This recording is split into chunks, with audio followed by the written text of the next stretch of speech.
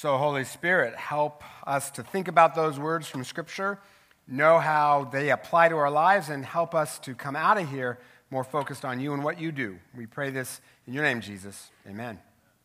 Hello to all of you. Merry Christmas. Glad to see all of you here. I have to say, I really like that jazz version of God Rest You. I wish I was a musician. Don't you? Then I wouldn't be a preacher. I'd be a musician. Recently, my wife and youngest daughter had a chance to be in a TV show, which they were really excited about. Problem was, it was set in a Canadian prairie town in the 1800s. So when my wife told the producer that she's Chinese and our daughter is half Chinese, he said, well, I don't think I can work that into the script. Nothing against Chinese people, it's just there weren't any Chinese people in Canadian prairie towns back then. So my wife said, well, you could just show the back of our heads, or she even said, I could wear a bear costume and be an animal. Right? And the guy finally said, maybe another show. When we told my daughter, her response was, stupid prairie people.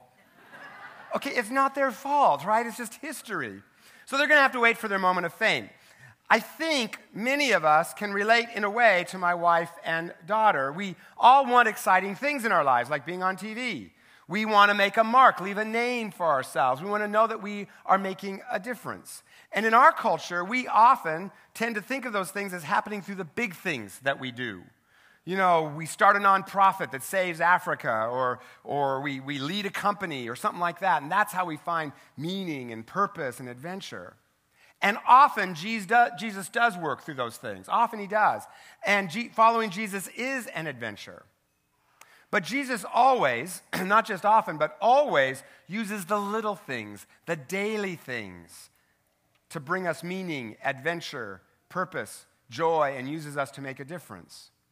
This Advent, we're looking at holiday movies and what they reveal about Christmas. And last time we looked at a recent movie called Elf, and today I want to look at an older movie. Some younger folks may not have seen it. It's A Wonderful Life, made in 1946. And it's about a man named George Bailey who wants to escape the podunk little town that he lives in called Bedford Falls, to travel the world, do big things, make a name for himself. But one thing after another traps him in Bedford Falls. His dad dies, so he ends up running their crummy little building and loan business that lends money to poor people so that they can get a house. He gets married, has a pack of kids. Meanwhile, his younger brother, who George saved from drowning when they were kids, goes off and becomes a war hero, gets to meet the president, all while George is trapped in Bedford Falls. And then George's Uncle Billy loses a bunch of money, and so George is going to go to jail for embezzlement. Every year I watch this movie, every year I sit there and mutter, stupid Uncle Billy, I don't like Uncle Billy. My kids don't like Uncle Billy either. Uncle Billy is bad. And so George feels like his life has just been a waste, right? Like none of his dreams have happened, and he says, I just wish I'd never been born. But then an angel steps in who's trying to earn his wings, which is just terrible theology. So just ignore that part, because it's just awful theology, and it's kind of corny. In fact, this movie was directed by Frank Capra, so critics dismissed it as Capricorn. I know, that was hard. I know, I like that movie, but, it's got some corny parts. But it's actually, if you kind of leave those out, it's actually an exceedingly dark, it is a very dark movie about a man who is bitterly disappointed with his life. And I wonder, do you ever feel like life hasn't turned out the way you'd hoped? So the angel gives George a vision of what life would have been like for everyone else if he'd never been born. And so all those people who got houses because of him, they're still in poverty. The town is filled with debauchery because George wasn't there to run the building and loan, which kept the evil Mr. Potter from owning the whole town. And you can see the main point of the film in this one clip I'm going to show you. It's got some dated stuff, but it makes a good point. Take a look. All I know is this should be Bailey Park. But where are the houses? You weren't here to build them.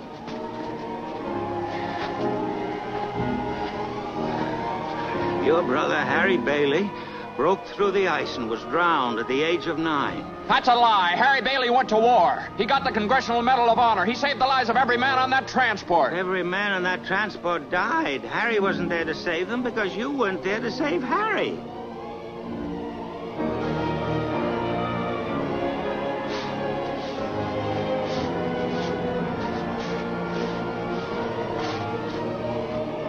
You see, George, you really had a wonderful life. Don't you see what a mistake it would be to throw it away? Clarence, Yes, George? where's Mary? Oh, well, I can't... I don't know how you know these things, but tell me, where is she? If you know where she is, tell me where my wife is. I'm not supposed to tell. Please, Clarence, tell me where she is. You're not going to like it, George. Where is she? She's an old maid. She never married. Where is Mary? Where is she? Where is she? She's just about to close up the library. Oh, there must be some easier way for me to get my wings. My kids think that's hilarious. She's locking up the library. Fate worse than death. Like, oh no. The point is, even though George lives in this rundown house, doesn't have a lot of money, never became famous, he had a wonderful life. You know, we often look for God at work in our lives in the big things, the new job, finding a spouse, getting into the college we want. And God does work in those things. But what really gives us a wonderful life is the way God works in all those daily, ordinary things. Our friendships, reconciling with someone you're angry at, loving our kids, helping others, following Jesus. As choice by choice, we build a life just like brick by brick, you build a building. All those little things add up to a wonderful life. With hardship, for sure, disappointment and setback, absolutely, but a life also filled with fun and friendship and meaning, purpose, joy, and adventure out of the little things. And the Christmas story makes this just crystal clear. In the Gospel of Luke, it starts this way. In those days, Caesar Augustus issued a decree a census should be taken of the entire Roman world. So Joseph went up from Nazareth in Galilee to Judea to pay his taxes. Now here's the thing about that. History is usually written about kings and emperors, so the first readers of this passage would have been shocked that we blow right past Caesar Augustus, the emperor, the most powerful man in the world, blow right past him, focus down on these two poor peasants, Mary and Joseph. That's where the action is. That's the adventure in the ordinary stuff. Even their names, Mary, Joseph, Jesus, the most common ordinary names of the day. They were the John Browns and Jane Does of biblical names.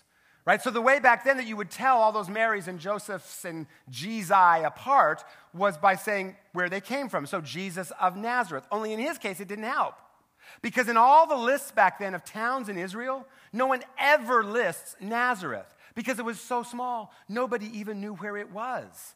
Sort of like, how many of you know where Prescott, Washington is? It's a suburb of Waitsburg. That should help you out. Right, on the way to Dayton. Okay, there are about 5 times more people in this room than live in Prescott. That was Nazareth. So to say Jesus of Nazareth was like, didn't help. Who from what? Huh? What? You see the same kind of thing happening in the very first chapter of the New Testament. Very first chapter is a list of Jesus' ancestors. Some of them are famous, like King David or Solomon. But then there are other people on that list, like Abihud, Zadok. When was the last time you heard a good Zadok story? Right? We know nothing about these people at all, but every obscure name on that list represents someone who raised a family, had friends, contributed to their community, all without fanfare, and yet they are still a part of God's redemption drama. Their faithfulness led to Jesus. Jesus works in all those little things, the aggregate of which adds up to a wonderful life. Again, you see it in the Christmas story in the character of Joseph. He's kind of a behind-the-scenes guy. At no point in the story does Joseph ever talk. You know, in a Christmas play, even the animals get more attention than Joseph. But his life is a sermon that shows that a wonderful life is the aggregate of 1,000 daily decisions around a couple of themes I want to list very briefly. The first, for a wonderful life, we got to do the right thing even if it's hard. Jesus' story is nothing but scandalous. From start to middle to finish, scandal, scandal, scandal. That list of ancestors I talked about includes 4 scandalous women with a bad reputation, yet they are part of Jesus' ancestry. And then, after chapter 1, you dive right into chapter 2, and we get Mary, who is pregnant and unmarried, which in that culture would bring shame not just on Mary, but on Joseph as her fiancé. Couldn't control your woman, could you, Joseph? Weren't enough for her, were you? But Joseph takes on that scorn and takes on that scandal when he sticks with her. And you can only imagine how that first conversation went down, right? Like I always imagine, what did she say? Hey, Joe, kind of a good news, bad news thing here. I'm pregnant, but I'm still a virgin, and the baby is God's. Anyway, how was your day, dear? Right? Like that must have been a moment for both of them. And in our culture, we tend to ask questions around things like that, like, what's in it for me? And you got to do what's right for you. That was not Joseph's question. His question was, what is the right thing to do, the honorable thing to do, even if it's hard? Now, you got to be careful not to reverse that. It's hard, therefore it must be the right thing, right? God hates me, so the hard thing must be what he wants me to do. No, not always. Okay, well then how do I know what the right thing to do is? Well, it's kind of simple, actually. Is it honest? Does it honor and empower people? What does the Bible say about it? Ask the Holy Spirit to help guide you. And then when we do the right thing, the rewards are nowhere to be found, usually, at least at first. And Joseph's immediate reward was shame and scandal. But over time, the benefits add up. He got to be the adoptive father of God himself in human flesh. Like, that's cool. Right? I mean, fortunately, it didn't go to his head because that could be kind of a power trip, right? Getting to tell God when to go to bed, right? But kind of a cool assignment in life. When we do the right thing over time, our relationship with spouses and kids are more fun. We have more self-respect. We have more friends who then have our back when we do the right thing. So spoiler alert, if you haven't seen the movie, the way George gets out of his financial crisis is all those people he's helped over the years give him as much money as they can spare to bail him out in gratitude for everything he's done for them. It's one of my favorite lines in the movie is where one woman comes up and says to him, I've been saving this money for a divorce if I ever got married, but here, you can have it. Right generous of her, don't you think? Their gift to him is the harvest of all the hard but right things he's done. Second thing we learn from Joseph is that he prioritized God and what God was teaching him. The text says Joseph was faithful to the law. Hebrew word there means he had a reputation for uncompromising obedience, which brings him a dilemma. Because according to his religious culture of the day, he should have Mary stoned to death as an adulteress. But he couldn't bring himself to do it. So at first he decides to divorce her quietly. But he didn't stop there. The text continues. But after he had considered this, right, that is, he's wrestling with it. He's asking God, what are you teaching me? Then the angel shows up and says, it's okay, Joseph, it's God's son. You can stick with her. It's all okay. Question, why didn't that stupid angel show up sooner? Spare Joseph all of that trauma, all of that anxiety. Well, you know what? Maybe anxiety removal was not God's number one goal for Joseph. Or for you, or for me. Maybe it was to make him wrestle with his religiosity so that he could learn what God was doing, making him struggle with all that, and Joseph then begins to understand the heart of God better. The angel says this, you're going to give him the name Jesus because he will save his people from their sins. Jesus means God saves. See, God is helping Joseph see the good news that Jesus brings, that we are made right with God not through our own righteousness, which Joseph leaned on very heavily, right? But we are made right with Jesus through his death on the cross that pays the price for our sins. Joseph learns about grace. So if you're confused right now, or if you're uncertain about something, it might not be that you've done something wrong or anything. It might just be that you're about to grow. And what Joseph did that was right was he wasn't so busy trying to build the big thing that he missed what God was teaching him in his daily struggles. God showed him big things through little things. And then the third thing Joseph does that gives him a wonderful life is he prioritized relationship. The text says that he gave him the name of Jesus. By naming him Joseph, it's a legal act that Joseph is doing, a legal act publicly adopting Jesus as his son. There was no resentment that said he's not mine, so never mind, right? He embraced Jesus, loved him, taught him his own trade of carpentry. Right? And maybe part of why Jesus had a heart for disrespected people like prostitutes and tax collectors is that he was raised in a family that was marked by scandal and raised by a dad who sacrificed his respectability, his reputation, for the sake of his wife and his son. And you got to believe that as Jesus worked beside Joseph in that carpenter's shop, Joseph was teaching Jesus life lessons about perseverance and hard work and all kinds of things through the daily tasks of hammering a nail or building a table.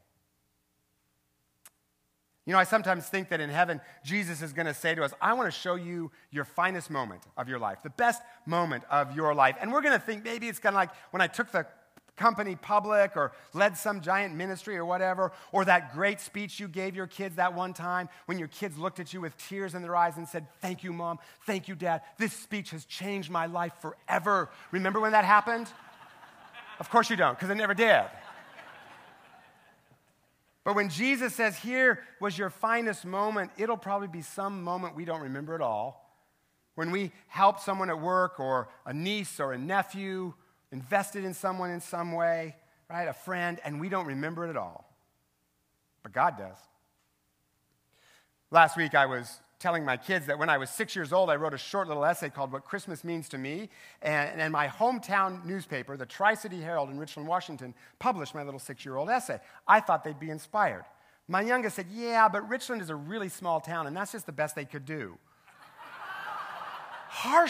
Harshness, right? And then my son said, yeah, I bet it was a really cheesy essay. I bet Dad said things like, Christmas means family and Jesus and puppies, and I'm just like, Christmas is going to mean no presents for you.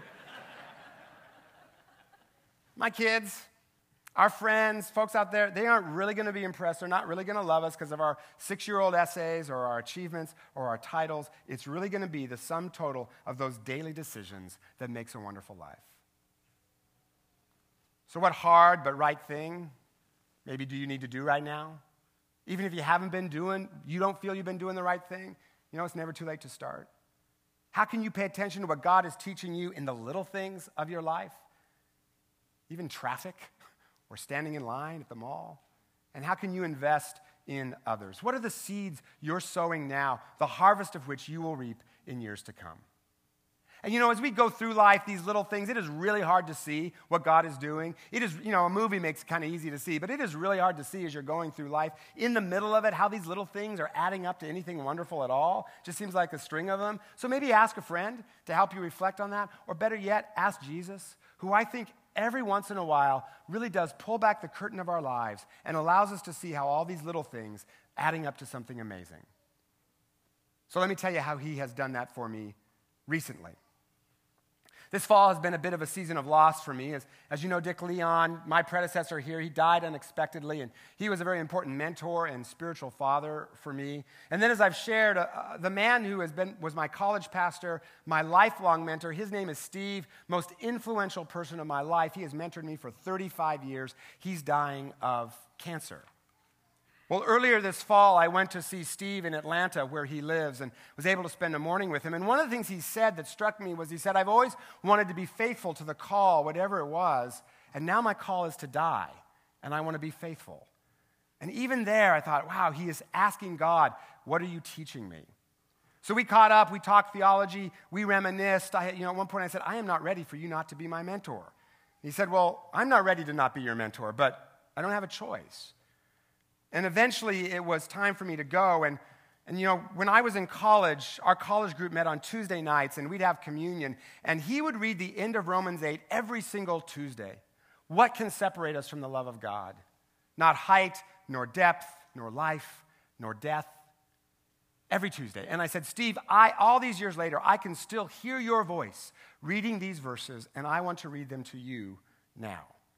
Which I did, and then I prayed for him. And then he said, I have something I want to read you.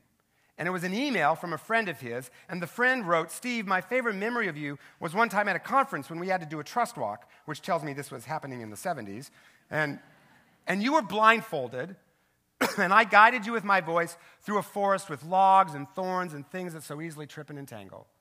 And I brought you to the edge of that forest, and you couldn't see where you were, but I knew that you were at the edge of a broad, wide meadow. And so I told you to run as fast as you could. And even though you were still blindfolded, you ran with your arms waving, yelling in freedom and joy. And this, my friend, is your journey now. You are almost through the forest with the logs and thorns and things that so easily trip and entangle, and you stand at the edge of a broad, wide meadow. And the Word made flesh goes before you and behind you, as he always has, and all will be well, and all manner of things shall be well.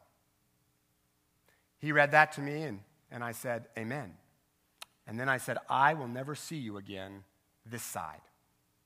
but I have one request, that you are on my welcoming committee when I get there. And he said, it is a date. And that's how I said goodbye to the most influential person in my life. Now, we've texted, we'll talk, but I'm not going to see him again in person. But the day didn't end there. Later that night, I got together with two men, good friends of mine. I've known them for a long time. It was a warm night in Atlanta, no bugs, which in itself was a miracle. And we sat on the patio of this pub for 4.5 hours, telling funny stories, laughing, but also asking each other, no, how are you really doing? Really, how are you doing? One of the guys named Ryan is someone I mentored when I was in California and he was in college. And the other guy was named Shondor, and Ryan had mentored him. And at one point they said to me, Scott, we love Steve because of what he gave you that you gave to us. And then they listed some of those things. And I could see 4 generations of mentors. Steve to me to Ryan, Ryan to Shondor. And through us all, Steve's legacy is going to live on for a long time. And so we celebrated Steve's life. Then we told some more funny stories, and we laughed, and we shut that pub down. It was one of the hardest days of my life. It was one of the best days of my life. You know, of the roughly 29,000 days we have on this earth, you only remember a few. I will remember that one till the day I die because it was filled with what really makes a wonderful life. Fun and joy and sorrow and good friends and good memories and goodbyes. But it didn't happen in that one night. It was the culmination of years. 35 years in the case of Steve and me. 16 in the case of my friends and me. All those years. 1,000 conversations. Many I don't remember. 1,000 decisions and revisions that we made together. And you know, to do the right thing, to invest in each other, to invest in others, figure out what God is teaching us. All those times, Steve had to put up with my whining and my worrying. 35 years of Dudley. Good Lord, who could stand all that, right? He had to put up with all of it, all those years. But not just the conversations, the things we did together. My friends and I, we built ministries together. We had fun together. Ski trips, river rafting. Some people like to golf. Fortunately, we never did that. And some of that I remember, and most of it I don't, but it all led to that amazing conversation with my mentor, that amazing night with good friends. Jesus pulled back the curtain, and I could see the culmination of so many little things adding up to a wonderful life. And so even though it was hard, I could honestly say, it is well with my soul.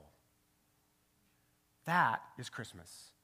It is the greatest story ever told. It changed history, and yet it bypassed the rich and the famous and comes through ordinary people leading ordinary lives, doing ordinary things in a very oh-so-ordinary place. Jesus steps into an ordinary barn, and suddenly it is the stuff of art and song, and it changes the world. How silently the wondrous gift is given. Because when Jesus steps into your ordinary, it really does become a wonderful life. So Jesus, thank you that you do that. Thank you that that's the promise of Christmas. You take what is so ordinary and you make it so extraordinary. Lord, help us to hear you, what you're doing in our lives as we go through it. Pull back the curtain. Help us to see the way all those little things add up as we walk with you. Come to us, abide with us, our Lord Emmanuel. Amen.